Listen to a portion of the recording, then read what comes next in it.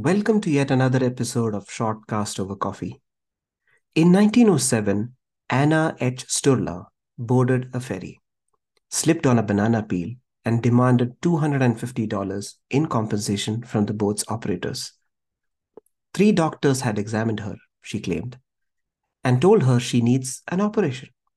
She received $150, a significant sum at the time, although less than $500 she received after her first banana peel incident, a fall on the train station steps at the 125th Street and Park Avenue.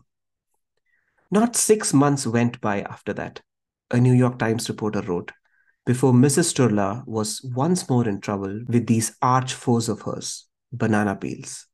In total, Anna Sturla received $2,950 from 17 accidents in 4 years. In 11 cases, Sturla blamed banana peels. When the Times wrote about her, Sturla was on trials for making fraudulent complaints. But for years, she was taken seriously. After all, many New Yorkers suffered similar injuries.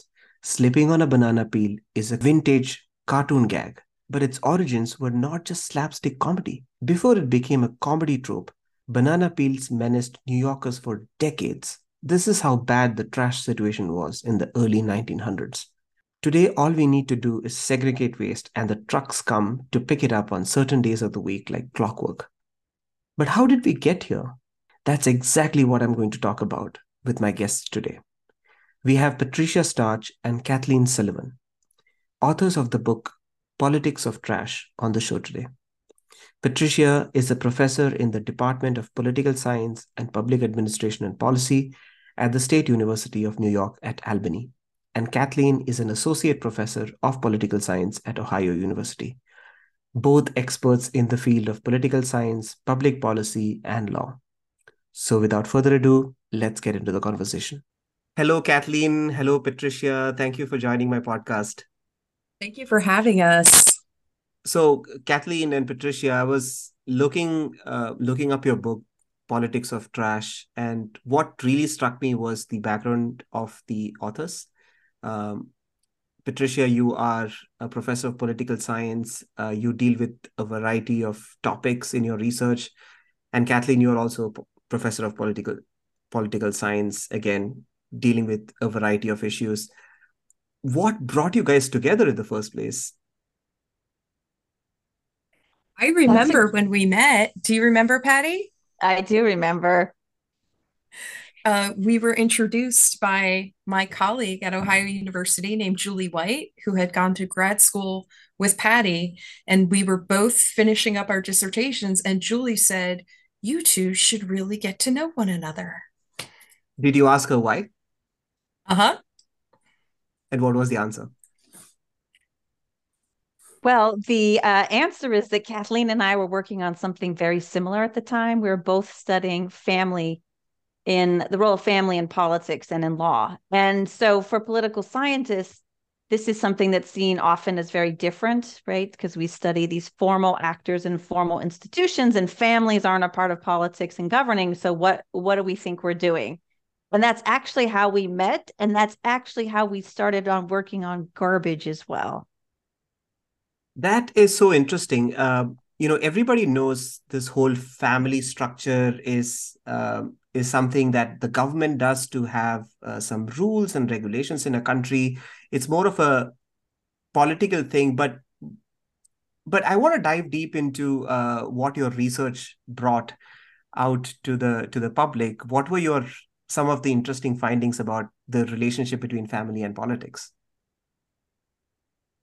Well, in my research, I looked at the role of family in American public policy, not in family policies like welfare, but in policies like immigration, in policies like agriculture, and in policies like tax. And in these policies, government is using the family to get things done. So it's using family to determine who can come into the country. It's using family to decide how much you're paying in taxes and what kind of tax breaks you get. And it's using family to sell these very big, very expensive agricultural policies. So family was an important way that we do public policy in America, but not a way that political scientists talk about it. Kathleen, did you want to talk about yours?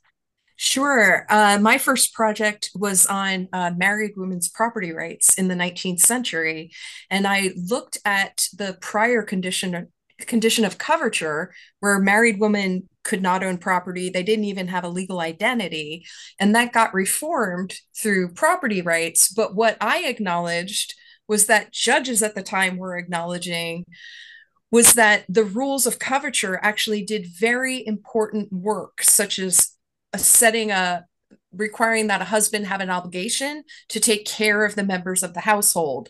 So the idea there is that the governments required husbands to do these things so the government didn't have to.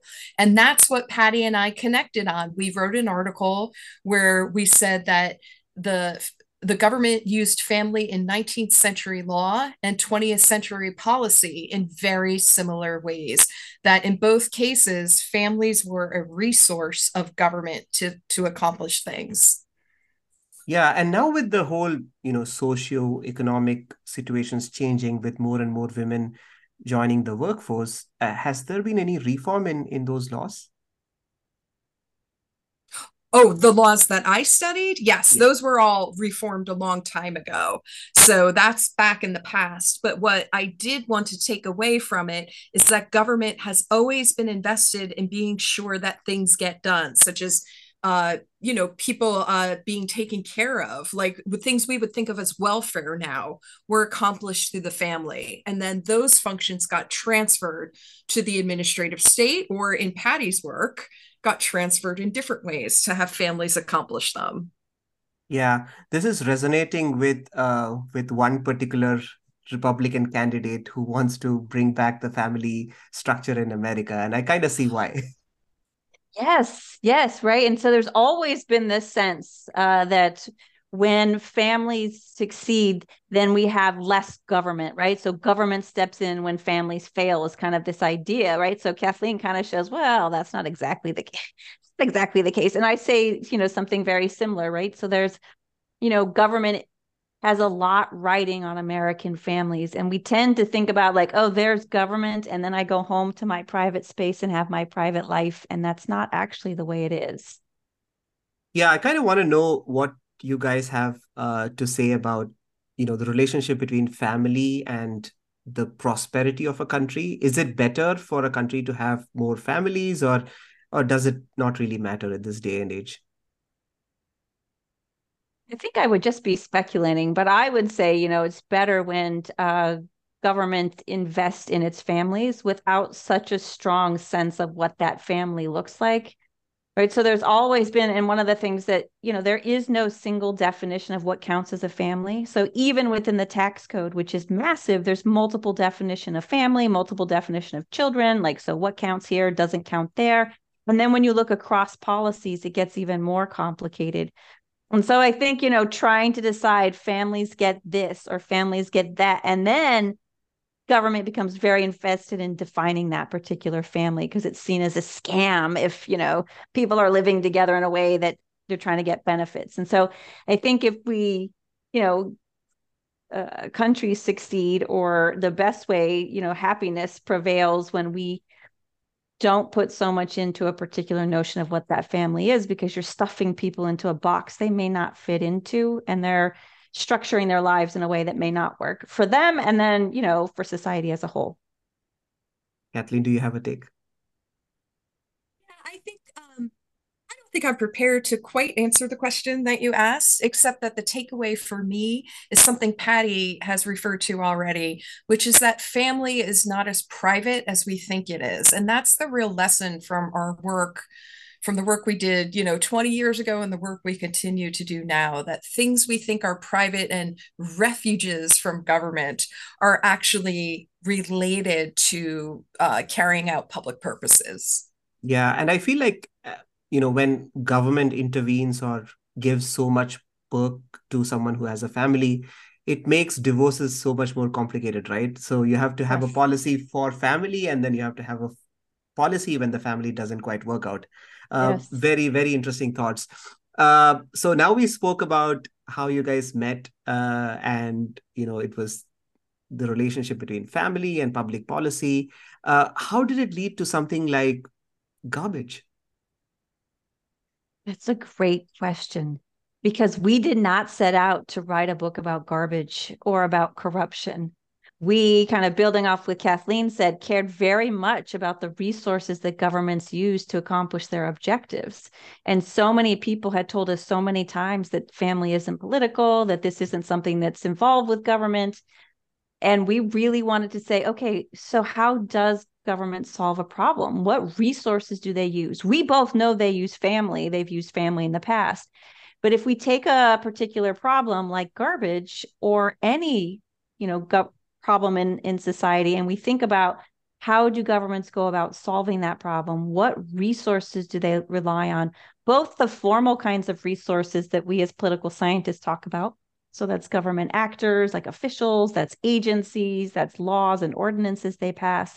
But it's also unofficial and informal resources they may rely on, like families. And then in our book, like corruption and like gender and racial hierarchies, that they're using things that we don't necessarily think governments do, and we don't necessarily approve of or think are very kind of democratic resources. And the reason we ended up with garbage is that we wanted to get down to the very basics of governing. So instead of looking at the federal government, we looked at local governments, because that's where a lot of governing happens, but it's very, very close to people's lived experience. It's very basic. And so we tried to find, we looked around for policies that provided basic public services. We were down to garbage collection, water provision, and sewerage. So those were our three choices we decided among. Yeah, great point. Because I was having a conversation. I had the mayor of Carmel, Indiana, on the show once, and he is quite the change maker. He basically took off all the traffic lights in Indiana and put roundabouts. And I was asking him, you have done so much for the city of Indiana. Do you not want to run for the president? And he was like, uh, in DC, if you move to DC, you're kind of siloed, and yes, you have a bigger impact. But like you mentioned, the lot of the governing happens in local bodies, and he said he's extremely satisfied because he gets to see the change that he implements, and that's a great point, Kathleen. You come up with areas that you want to focus on, like water and sewer and trash. So along this period of time, did you realize that, politics is everywhere? It's not just in families, it's not just in policy making, but the roots of politics are so deep that you just can't ignore it or avoid it. Yes, that is a great point. And ultimately, that's what we came to through this work. What was so remarkable to us in writing this book is that people think about trash collection, like, so Thursday night in my neighborhood, everybody rolls their trash bin out. At the same time, you can almost hear the bins rolling down the street, and they put it in the same bins and they take it up the next morning. It's like clockwork. You could set your watch by it. And nobody is upset about it. And nobody thinks about, this is government making me do something I don't want to do. So one of the remarkable lessons in studying garbage is how much power government has to make change, and then how that power can disappear, so that we all do these things and we don't even think about it as political. And to me, that was one of the most remarkable findings of this book. Like, this is this really political thing that brought down mayoral administrations, and here we all just go about doing it all the time. Yeah, I have an interesting story to say about how I got to know of you guys. So I was researching on banana. How come all the supermarkets in America have the same exact Cavendish banana? And I was just reading about the history, and I realized how America used to be really obsessed about bananas in like the I think early 19th century or so, and it became a problem in New York, and it became a huge problem in the sense that people started to just fall over walking on banana peels and stuff. And I just want to read this article from the Atlas Observer. It's a little long, but just bear with me. A lone banana peel on a sidewalk, its yellow color, practically a hazard sign, doesn't seem very threatening. But in the late 19th century, trash in New York City piled up ankle or knee deep. The city did have a Department of Street Cleaning created in 1881. But this was the era of corrupt Tammany Hall politics, and jobs were handed out on the basis of party loyalty, often to absentee workers who misused funds. And it goes on to say accounts and photos from the time are stunning. New Yorkers threw their trash in the street where no one picked it up, leading the city to release wild pigs to eat the refuse.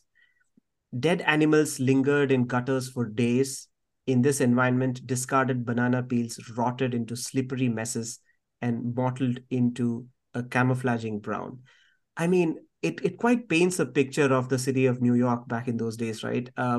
Some of the things that we take for granted, I know downtowns are sometimes filthy, but I mean, going back in time, this was remarkably different from what it is now. What were some of your observations from that time? You know, that is such a great story that you shared. We have never focused on banana peels, and yet as you were reading it, I could see where a focus on banana peels could bring out all the problems that it comes from and that it then presents. So I had a similar moment, as that passage indicates, when Patty and I were in New Orleans, and we were reading about these efforts to get the program up and running. And they tried to contract out, and that failed. And then they tried to collect garbage through the Department of Public Works, and it was terrible. And we were reading details of how awful it was. And we took a break to go for lunch, and we were standing at a street light. And I said, we were so engrossed in the archival research that I turned to Patty and I said, I can't believe any of this works. Like, it was like, what a monumental feat it was to be just standing on a sidewalk that was clean with a traffic light. Like, the city had to accomplish so much to get to that point. It really makes you appreciate how much work is required to get there. And the descriptions that we read, what Kathleen was talking about, there was garbage piled up to 16 feet high in vacant lots. And there were dead animals that were left in the streets, and people would throw their garbage out onto the streets. And so you could literally not walk through the streets, or the wagons couldn't pass through the streets. So it was hard to get through these spaces. They smelled terrible. And then, of course, disease is, spreading because of it. So these are not, we do these historical, you think about these historical shows that you might see on TV, and it looks like such a lovely place. But I think we would be very uncomfortable, and it would be very unpleasant if we were to go back in history before these programs. Yeah, I don't have an exact reference, but I remember reading this article once which said that, people used to really poop on next to a water body back in those days. And the water used to come from the same source. So 1 or 2 weeks before, there would be an announcement saying that, hey, for the next 2 weeks, don't or whatever. And then, like, it's crazy to imagine how those times would have been like. And these 16 feet piles that you're talking about, they're not landfill, right? They're not dedicated spots. They were just spots. Yeah. Yes. Yeah. Yes. So if there's an empty lot by your house, it might have, a story and a half of garbage in it. This is the situation in a lot of third world countries where people would just throw trash on each other's lots. Was that the situation ever, or not really? That people would just throw garbage on other people's lots? Yeah. I don't know if they were throwing it on each other's lots. They were throwing it into bodies of water. They were throwing it in the streets. They were throwing it in empty lots, and they were putting it in their own yards and burying it in the outhouse outside once they had indoor plumbing. Wow. I noticed that your book talks about the politics of trash, but you specify a particular timeline in the book, and it ends in 1929. And I want to get to know the rationale behind stopping it at 1929.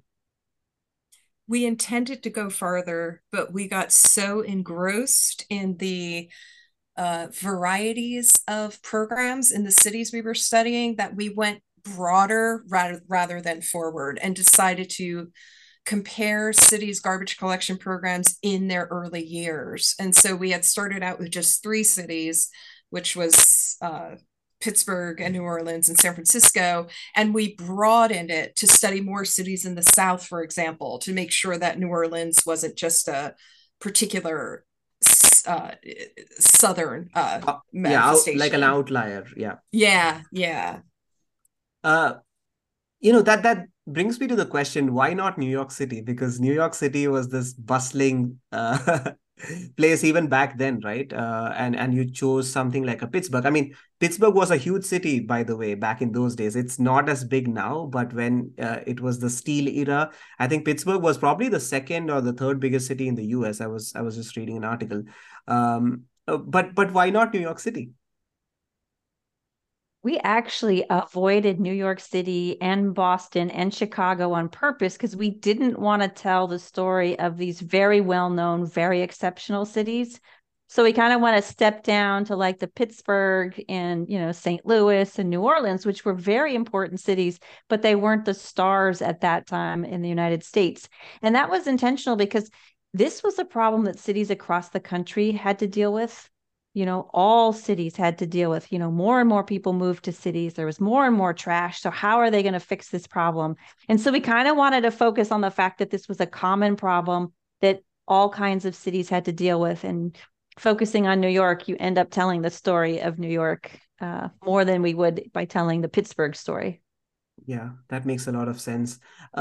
So now I want to go back in time to around that period. And you were mentioning about how people would just throw their waste in water bodies and so on and so forth. Was there a system, like even a rudimentary system back in those days on how to collect and dispose trash? Like I was Yes. reading Department of Street Cleaning, right, 1881 in New York City. But what was the situation in these three cities at the time?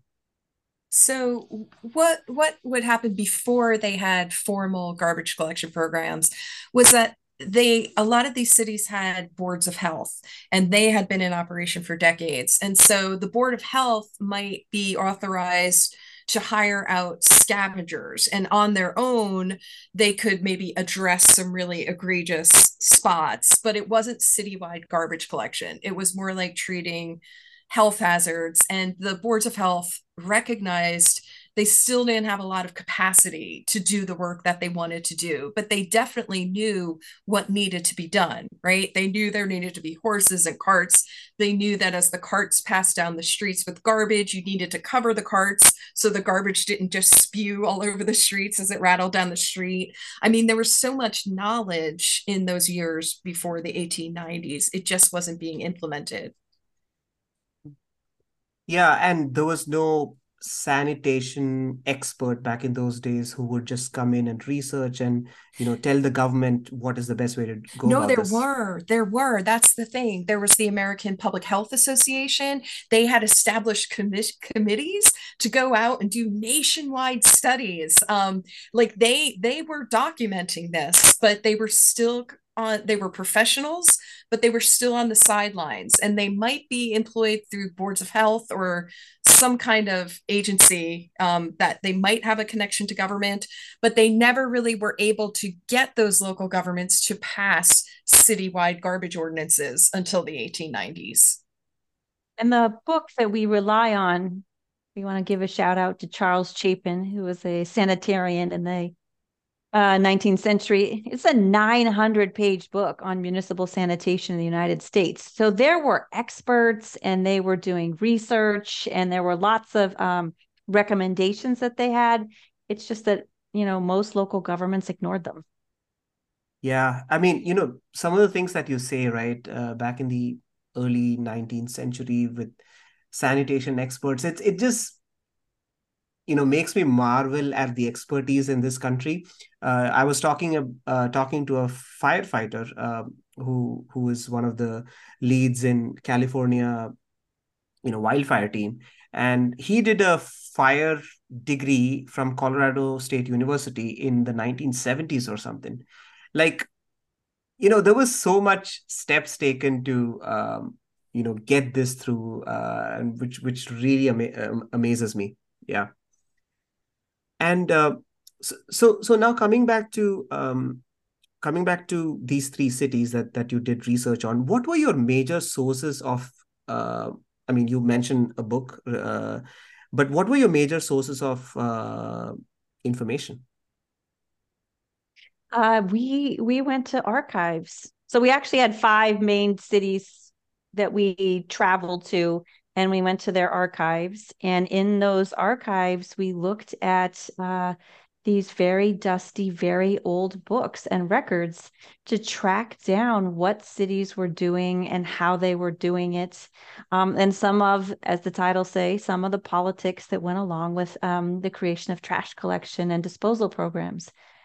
Kathleen, you want to talk about some of our favorite archives? We looked at most cities produce these annual reports where all of the departments in the city produce a report and they bind them together. So we would have the Department of Public Works report or the Department of Health or the Department of Streets. And so we would go through those annual reports and be able to track how the garbage collection program was developing. We also looked through sometimes people's private papers in some cases.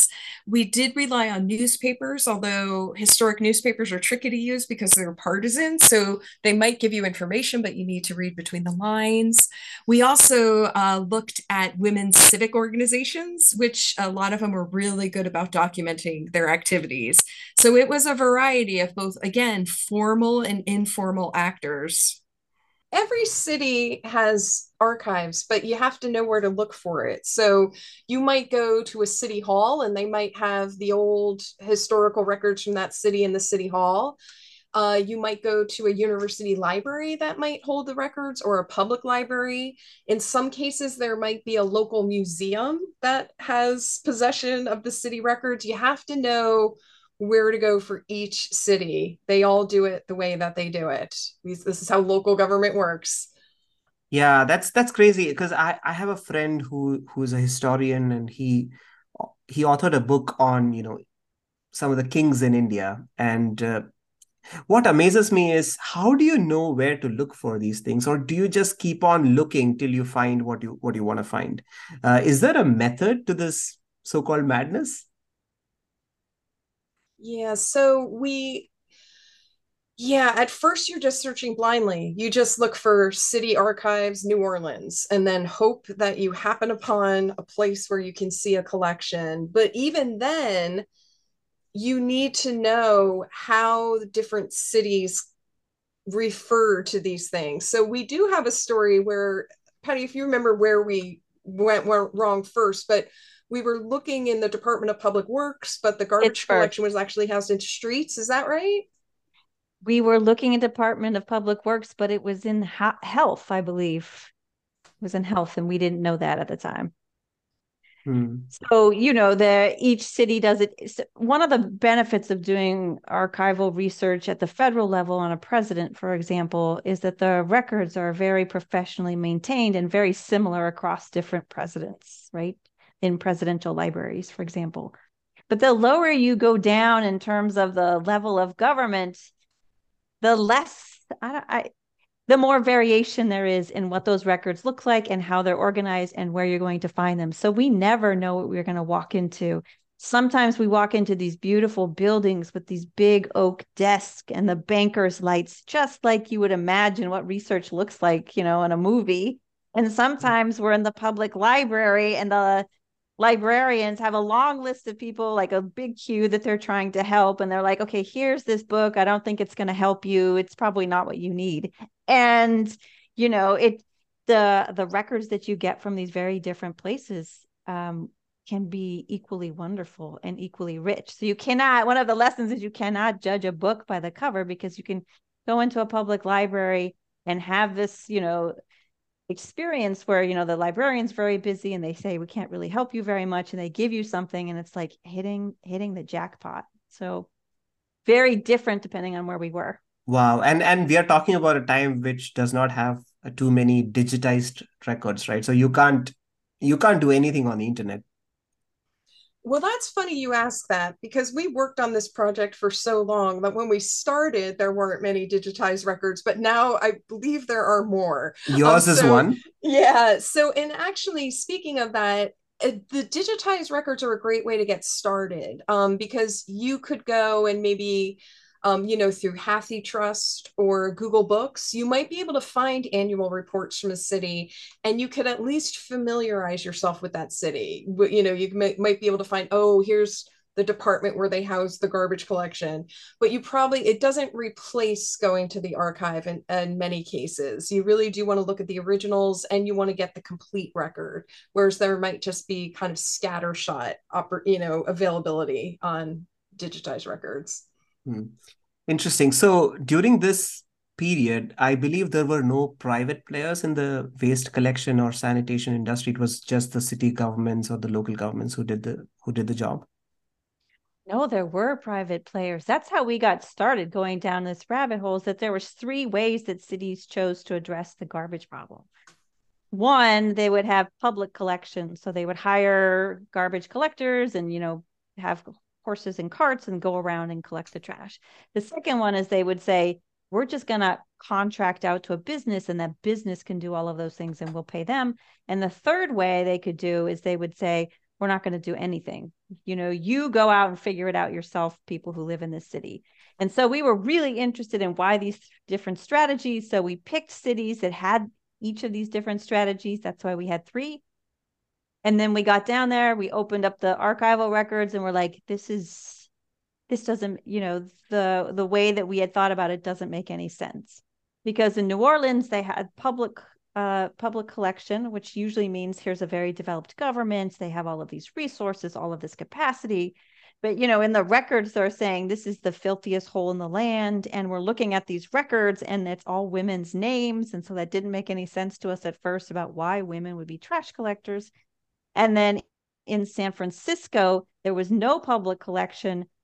But in the city, if you're a resident of San Francisco, you would make your own kind of arrangement with the trash collector. So there was no collection technically through government, but there was trash collection happening. And so once we realized that there were these three categories, but on the ground, they didn't look anything like what we thought they would look like, then we kind of switched our approach and spent more time in the archives. Yeah, looks like there was a lot of gender and racial issues as well when it comes to trash collection. Yes. Yeah, and that came up in San Francisco. San Francisco had one of the greatest stories that we encountered because they had these private collectors who all kind of worked on their own or like in groups. And then a couple of times in the early 20th century, the city tried to take over that private collection, and those private collectors were able to resist. So, one thing that they did is they were able to organize and become an association to wield power against the city. But another resource that they relied on were housewives. And so they sent out these amazing flyers that we include a few of them in the book. And they appealed to housewives and they appealed using these racially coded messages. They would indicate, like, hey, you know who your garbage collector is. But if the city takes over, there might be unknown men coming around to your house taking your garbage. Wow. Yeah. That is crazy. Wow. Yeah. I mean, so, and I'm just putting myself in the shoes of someone who was born in that era.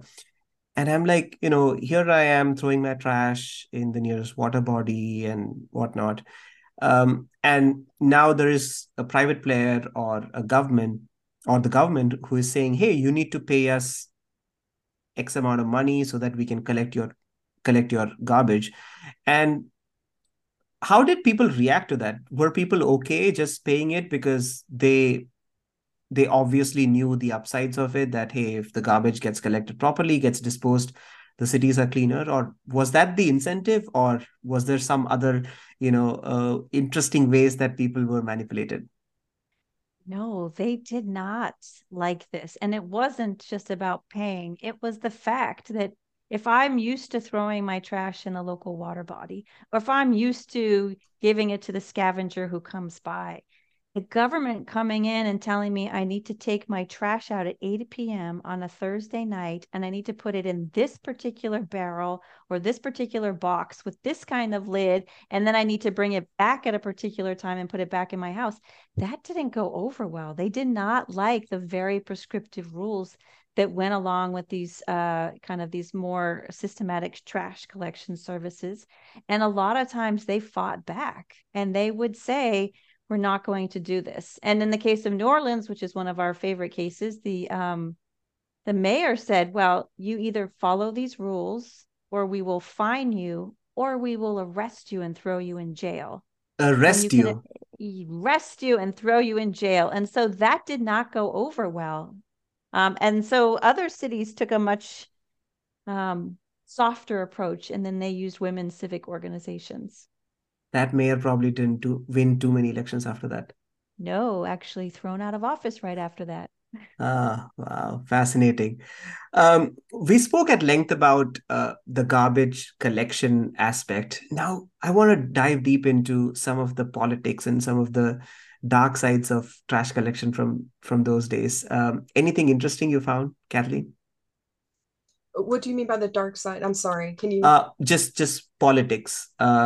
Was there any sneaky ways that governments used to operate? Like, for instance, I was just reading about this where jobs were uh, handed out on the basis of party loyalty, Oh, yeah. absentee workers, and so on and so forth. Yeah, so I think one thing we found was I've mentioned these annual reports we would look at. So the Department of Public Works, the Department of Health, all the different departments would report out each year. And what was so funny was that each year they would say, oh, garbage collection is satisfactory. It's going really well. And then the next year, a new mayoral administration might be in office with new officials, and they would say, garbage collection's going well, but boy, did we walk into such a mess that the prior administration did an awful job. So we found that to be pretty much a pattern that each administration would brag about how well they were doing, but the next administration would point out all the negligence and incompetence of that prior regime. So, yeah, Did they have statistics to support this, or was this just, pointing fingers at each other? they would say, the carts are broken or something like that. But other times they might just say, well, people are complaining about the garbage collectors. And that is where we thought, the garbage collectors, who were primarily Black men, are being blamed. And that's when we understood that the administration was trying to deflect blame from itself by blaming the collectors. So whenever they did produce these kind of quasi statistics, that was often a signal to us that they were trying to deflect blame from themselves. Hmm. It's interesting you point out the fact that, Black people were mostly the trash collectors, and it takes me back to another article that I read about tipping culture in America, where uh, post the emancipation, Black people were, or Black women mostly, were employed in restaurants, and they were paid such low wage that they had to rely on tips, and it still continues. The whole sub minimum wage is like $2 or $3, and they have to rely on that. I mean, it's amazing. I mean, in a bad way, to see how even though we stopped racism long back, there are these subtle things that are still sort of intertwined in the society, and sometimes it has impacted so many generations from those days. It's that's such a great point, and it does show us that all of these different occupations can be positioned in all different different ways depending on the status of the people who were, predominantly in that position at that time. And garbage collection has had the same thing, right? So by the mid 20th century, there may have been cities that had unionized garbage collection, and garbage collection was a good, solid job, or a route to the middle class. And also, we can continue to think about garbage collection because garbage collection continues to be one of the most dangerous jobs in America. And they're dealing with these contraptions, right, that can chop your arm off, or it is really a dangerous job, and we don't often perceive it that way. But once in a while you will see garbage collectors mobilizing and pointing out the need for safe workplace conditions, but also they may point out how important their work is to everyone else. And we tend not to notice them until they strike. And when they stop picking up the garbage, then we really notice how crucial their work is to all of us. Yeah, we take it for granted now, right? We do. Yeah, it's amazing that you point out about you know not so safe working conditions, or rather unsafe working conditions. Let's be honest.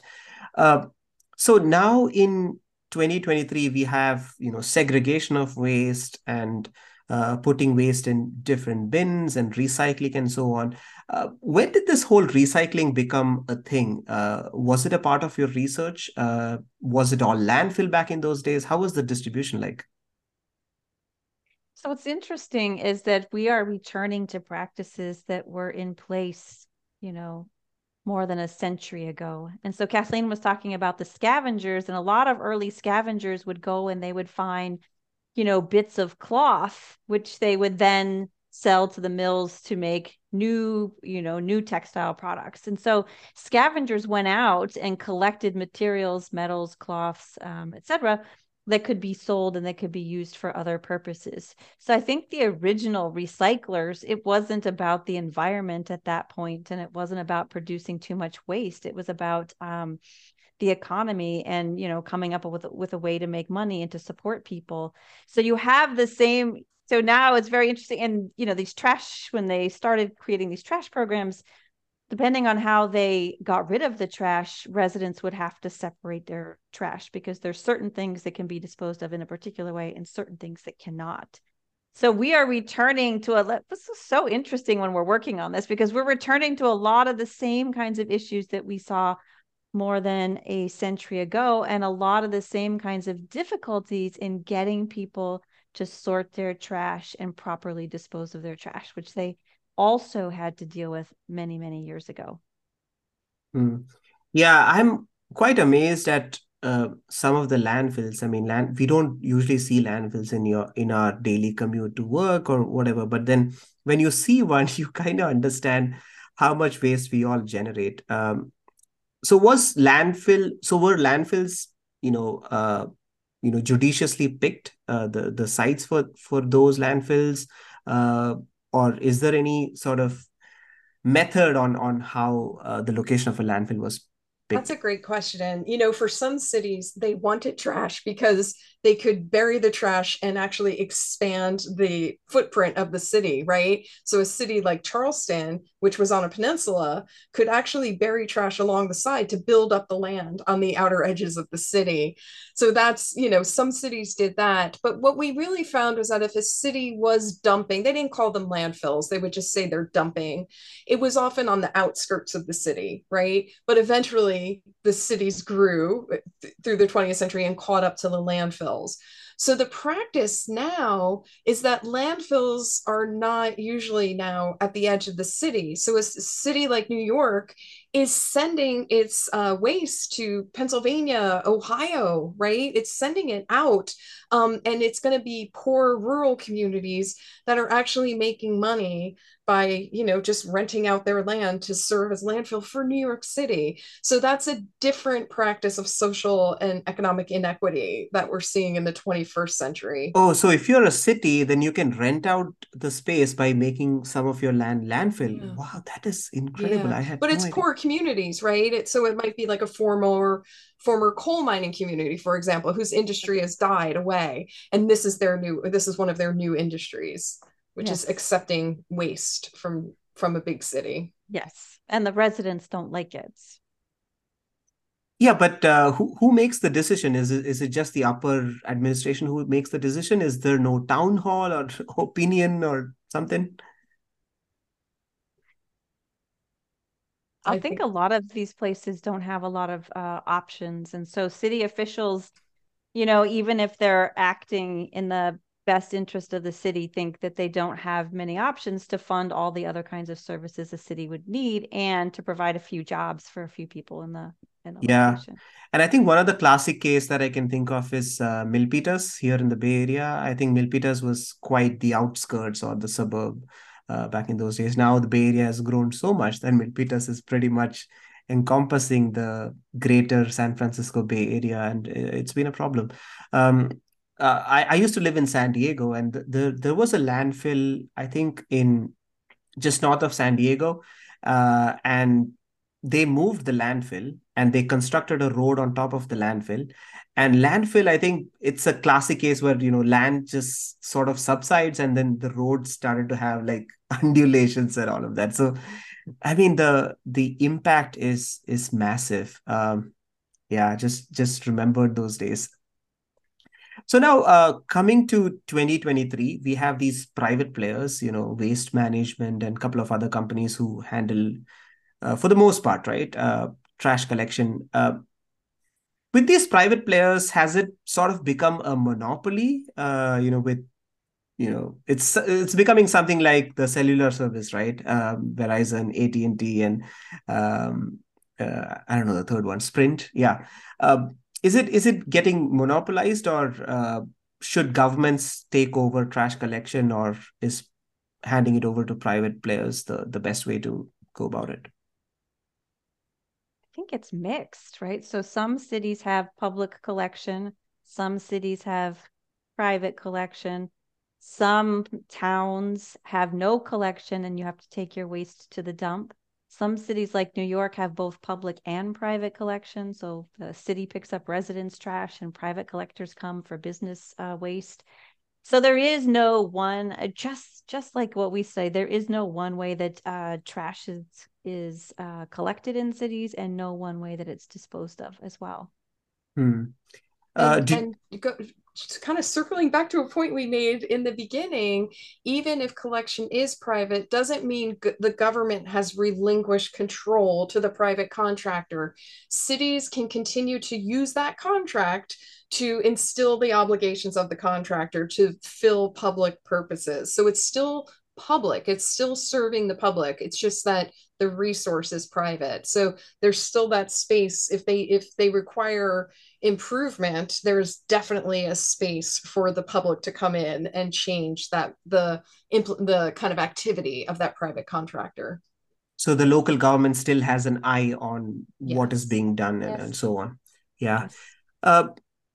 I know you focus primarily on America and these three cities that you were talking about, but did you delve into how things were being done in other countries, and did US learn from them on how to do things better, or did you observe a country that could potentially serve as a role model? Singapore comes to mind. Singapore comes to mind. We did not study other countries, but we did find those sanitarians who did all that research in the 1880s and 1890s and early 1900s.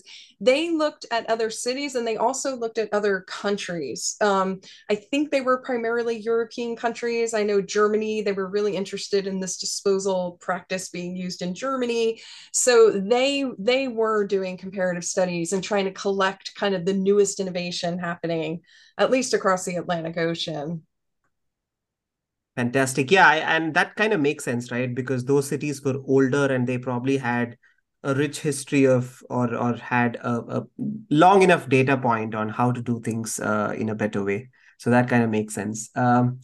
Patricia, Kathleen, what are your next plans? Are you planning on writing another book about water, sewer? Because, these are things that not a lot of people know about. Until recently, I had no idea from where my water comes, how my trash, like what happens to my trash and so on. So it would be lovely if you guys are into it and would love to know what your future plans are. We would love to keep going. And thank you for your interest in garbage collection. You can see we love to talk about it. And I'm so glad we can make connections and that you have garbage stories too. And so we may continue to work our way up through the 20th century in a sequel to this book. We're thinking about it. I think one of the things that I can say that we're very interested in continuing is this idea that politics is so close to home and that we all participate in it daily. And so we like your banana peel example a lot. I think that's very striking because a lot of the things that we take for granted or that we do, we don't know how we came to do those things or how we came to see those things. And so that will be part two, even if we don't know yet exactly what it looks like. I would love some credit on that. Yes, of course. Lovely, lovely. Uh, and now I just want to, before we end this podcast, I just want to touch on political science as a profession. Would love to go start with Patricia and then move to Kathleen. What do you guys do on a day-to-day basis, or what do you guys research on in general? I study public policy in state and local governments. And so I'm teaching about a lot of the things that we talked about today, a lot of contemporary issues. So that's what I do. My current research project that I'm working on right now is about the opioid epidemic in New York State. So a lot of my perspective is framed by what local governments are doing regardless of the time frame. And one thing that I have found is that students are so bored when they come into state and local government and so excited when they leave because they don't know all the things that local and state governments do and how much of it is things that they care very, very deeply about, but they just don't realize that that's the level of government that's doing those things. Yeah, and day to day, I teach politics and law classes here at Ohio University. Yesterday, I just conducted a mock oral argument of the famous Dobbs opinion in my class, and the students pretended to be Supreme Court justices. So that's what I do as my day job, sort of. But my research, like Patty, is primarily in American political development. And my latest project is on sailors' boarding houses. And I'm looking, yeah, and there's a reason for it, but there are reasons to look at the maritime history of the governmental authority dating back to the Constitution of 1787, and I track seamen and maritime labor up through about the early 20th century. Wow, sounds like another walk through the rabbit hole of archival papers and libraries across Yes. America. Oh, wow, fantastic. Well, thank you so much, Patricia. Thank you so much, Kathleen, for being on my show. Absolutely loved it. Again, some of the things that we take for granted, it's incredible to know how we got here in the first place. So, congrats on your work. And I think the book is doing great. And congrats on all the research that you're working on. Thank you. This Thanks was so a much for delight. having Thank us. you.